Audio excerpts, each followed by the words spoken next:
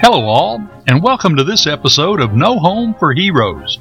No Home for Heroes explores history's military mysteries regarding Americans who are missing in action from our past wars. These long-forgotten MIAs are remembered here. Today's episode is the final part of last week's story titled Finding a Rock in an Australian Cloud. These episodes of No Home for Heroes were taken from case number 0411 in the files of the Chief Rick Stone and Family Charitable Foundation. Pilots all over the world have a grim saying about aircraft crashes usually caused by pilot error in flying too low to the ground. Pilots all over the world refer to it as, quote, finding a rock in a cloud, end quote. After over 60 years, an American Army officer, that's Army Air Corps officer, was identified as the victim of finding that infamous rock in a cloud during World War II. But was it really the person identified, or some other unfortunate pilot who found that rock? Today, we will try to finally answer that question. I'm your host, Rick Stone, bringing you another great and true story from our vault of history's military mysteries. No Home for Heroes is a trademark production sponsored by the Chief Rick Stone and Family Charitable Foundation. For more information on the foundation, visit our website at www.chiefrickstone.com. We invite you to listen to all of our podcasts on Apple Podcast or whichever podcast or streaming platform you prefer. We dedicate today's episode to our loyal listeners at the United States Air Force Academy in Colorado Springs, Colorado. May none of you ever find a rock in a cloud. A little bit after 8 o'clock in the morning on March 10th, 1942, Captain Joseph Potter McLaughlin eased his 5-foot, 5-inch frame into the cockpit of a P-40E Kitty Hawk fighter plane in Canberra, Australia, on a planned return flight to his home base at Laverton Field, about 255 miles away. He did not inform anyone of the direction he was headed when he took off. He also did not plan on finding a rock in a cloud on this flight, but he did. The question is whether or not we have found him. In reviewing all the materials pertinent to the case of Captain McLaughlin's MIA status, including voluminous documentation supplied by an Australian researcher who requested the involvement of the Foundation, our investigation has revealed the following. When he left Canberra, Captain McLaughlin did not file a flight plan or really tell anyone where he was going. He just got in his airplane and took off. He probably assumed that his original orders to fly to Canberra and return to Laverton Field negated the need to file any type of flight plan at Canberra. There was severe weather, including rain and low clouds, along Captain McLaughlin's route back to Laverton Field, especially as he neared a mountainous area close to his destination. While Captain McLaughlin was an experienced pilot with over 800 hours of flight time, he also had a record for inattention and negligence, which may have contributed to his failure to reckon with the weather until it was too late. An air raid warning spotter observed the overflight of a P-40 type airplane near Yea, Australia, at approximately 10:10 in the morning on 10 March 1942. This location would be along the track of Captain McLaughlin's flight back to Laverton Field from Canberra, and would be about the right time for the distance traveled. Subsequent observations of a large plume of smoke along the last known track of the aircraft indicated that it had crashed. The rugged and isolated terrain no doubt accounted for the delay in finding the crash site until over 6 years later. When finally found, the wreckage was almost immediately identified by the Royal Australian Air Force as a P-40E Kitty Hawk. Curiously, only 8 days after the wreckage was discovered, The Royal Australian Air Force suggested to the United States Army in a radiogram that the remains recovered were possibly those of Captain McLaughlin. This is a surprisingly quick work by the Royal Australian Air Force in deducing that the wreckage was A, an American aircraft to the exclusion of all other types of aircraft that had been flown in that area, and B, that the aircraft was flown by Captain McLaughlin. How did the Royal Australian Air Force determine this so quickly? We don't know. The records do not address this point. The remains recovered were so fragmentary that the recognized best anthropologist in the entire world at the time, Dr. Mildred Trotter, could only determine that the age of the casualty was 20-plus years, and that the casualty's height was 65.35 inches. Dr. Trotter determined the height based on utilizing a rarely seen aspect of what was known as the Krogman method, by determining the, quote, percentage relation of the trochlea of the left humerus only, end quote. However, this is the only time in examining hundreds of World War II era forensic examinations by our researchers, including over 100 by Dr. Trotter herself, that the relationship of the trochlear notch to a fragment of the humerus bone has ever been found to have been used in stature determination. The height estimation by Dr. Trotter using this very obscure method must be considered weak at best. There is no doubt that the forensic examination done by Dr. Trotter in 1949 was with the knowledge that Captain McLaughlin had been submitted as the, quote, believed to be, end quote, candidate for identification. The Army Graves Registration Service tried hard to push for Captain McLaughlin's identification based on the location of the find and Dr. Trotter's very limited forensic conclusions on height and age. However, the Quartermaster General quickly and pointedly disapproved the identification because the fragmentary amount of remains contained nothing that could be definitively associated with Captain McLaughlin. Without a doubt, this disapproval of identification was the correct verdict. Foundation researchers have not found a single other identification of a World War II era unknown that was approved based on such a minimal amount of forensic evidence. Captain McLaughlin's case there remained dormant for over 50 years until the United States Air Force Lieutenant General requested the status of the case from the Joint POW MIA Accounting Command, or JPAC, in 2002. JPAC immediately began to research the case and scheduled an investigative team and later even a recovery team to travel to the crash site. From experience, Foundation investigators believe that it is highly unlikely that such a response by JPAC would have been received in such a manner had the inquiry been made by a lesser mortal.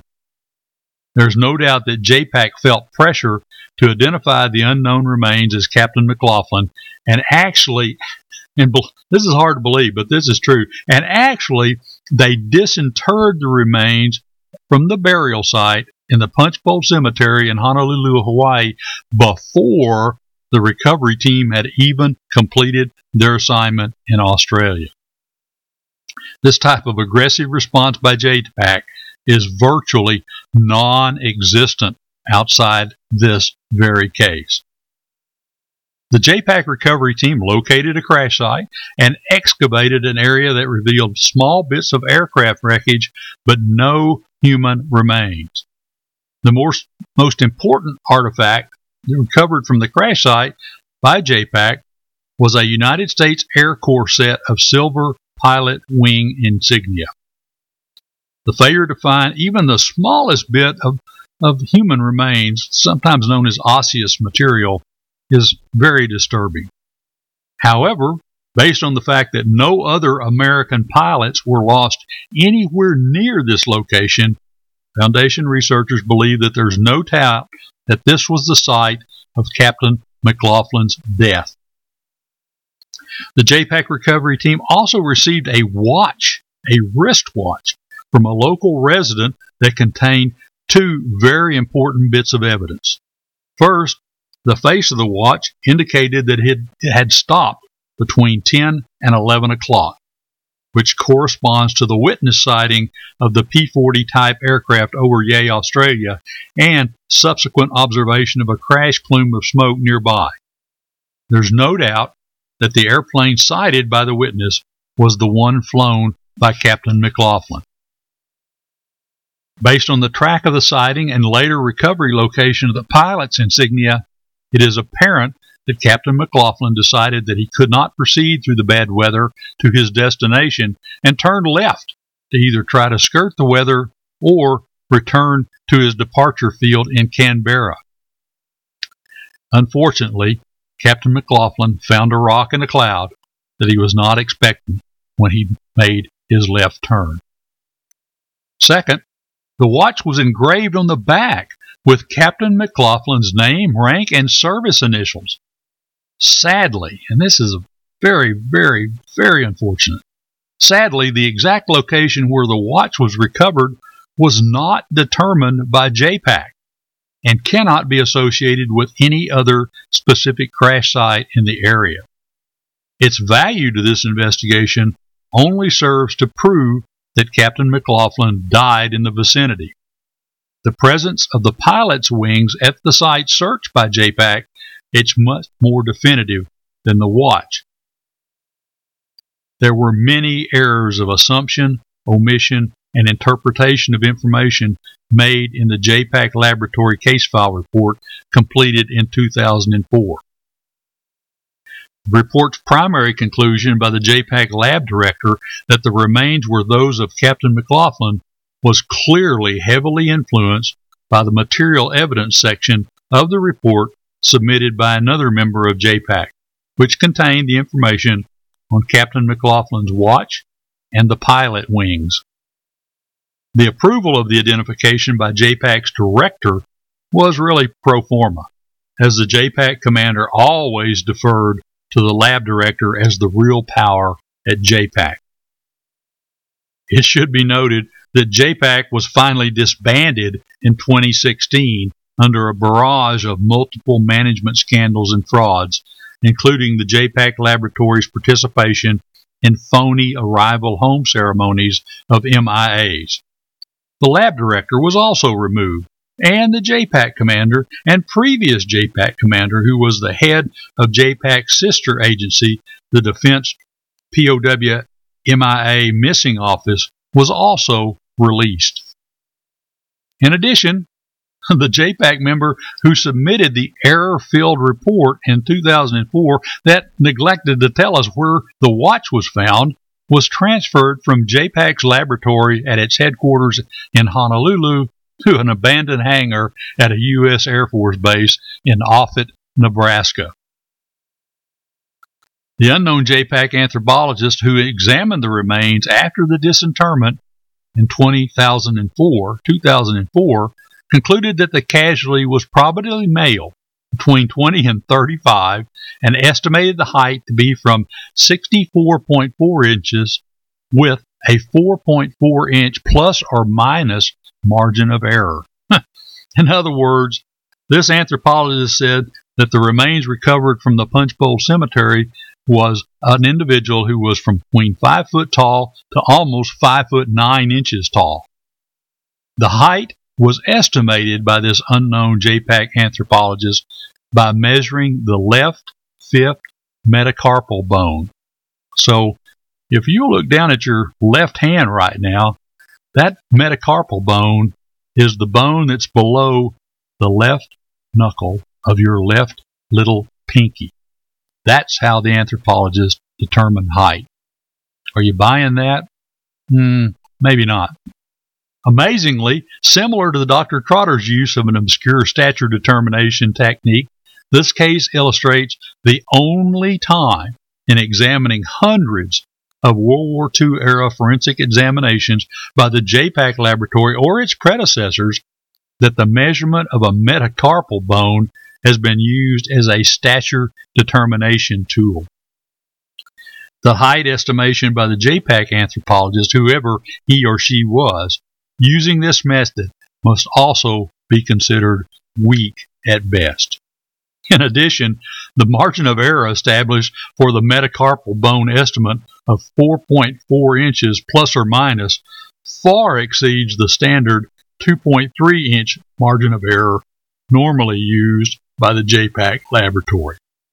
This wide margin of error makes the height estimate even more suspect.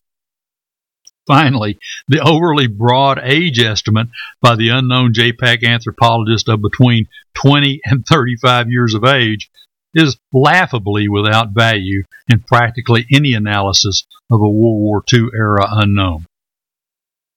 There's no doubt that JPAC knew that the remains examined were believed to be Captain McLaughlin.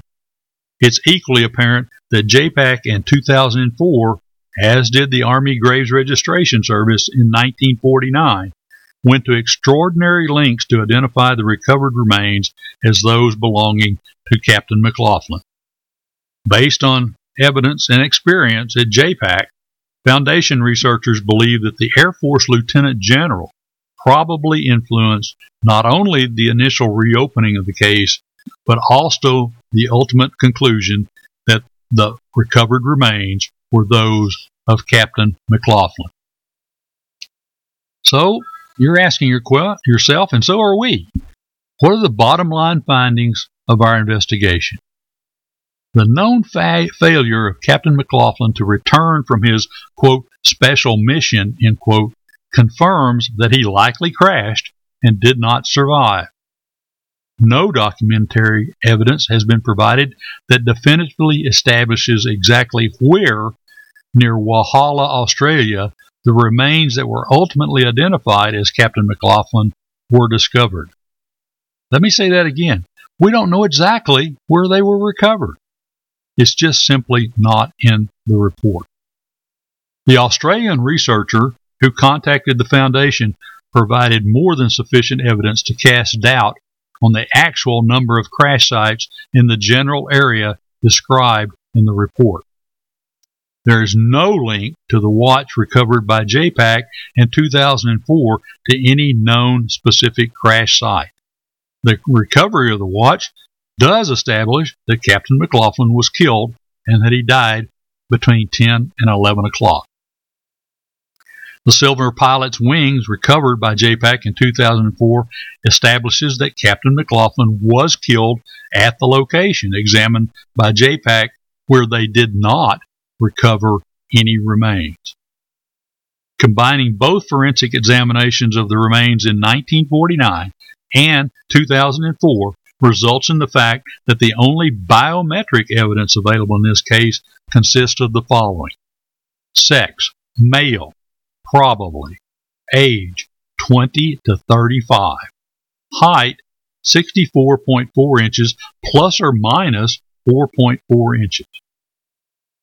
It's the experience of Foundation researchers and investigators that no competent medical examiner or anthropologist would presume to identify the remains in this case as Captain Joseph Potter McLaughlin, based on the anthropology examinations alone.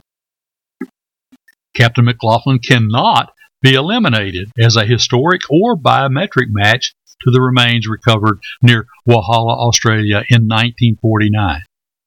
The known loss of Captain McLaughlin while flying a P-40 type aircraft in the area described in the reports is sufficient to indicate that Captain McLaughlin is a probable match to the remains recovered in 1949.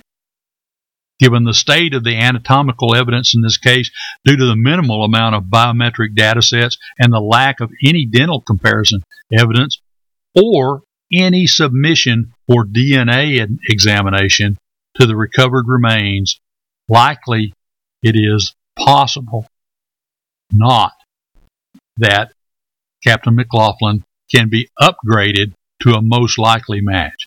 In other words, he cannot be a most likely match, only a probable match to the remains recovered near Walhalla, Australia in 1949. The documentary proof should have been established by the JPAC investigative team in 2003 and included in the JPAC laboratory case file.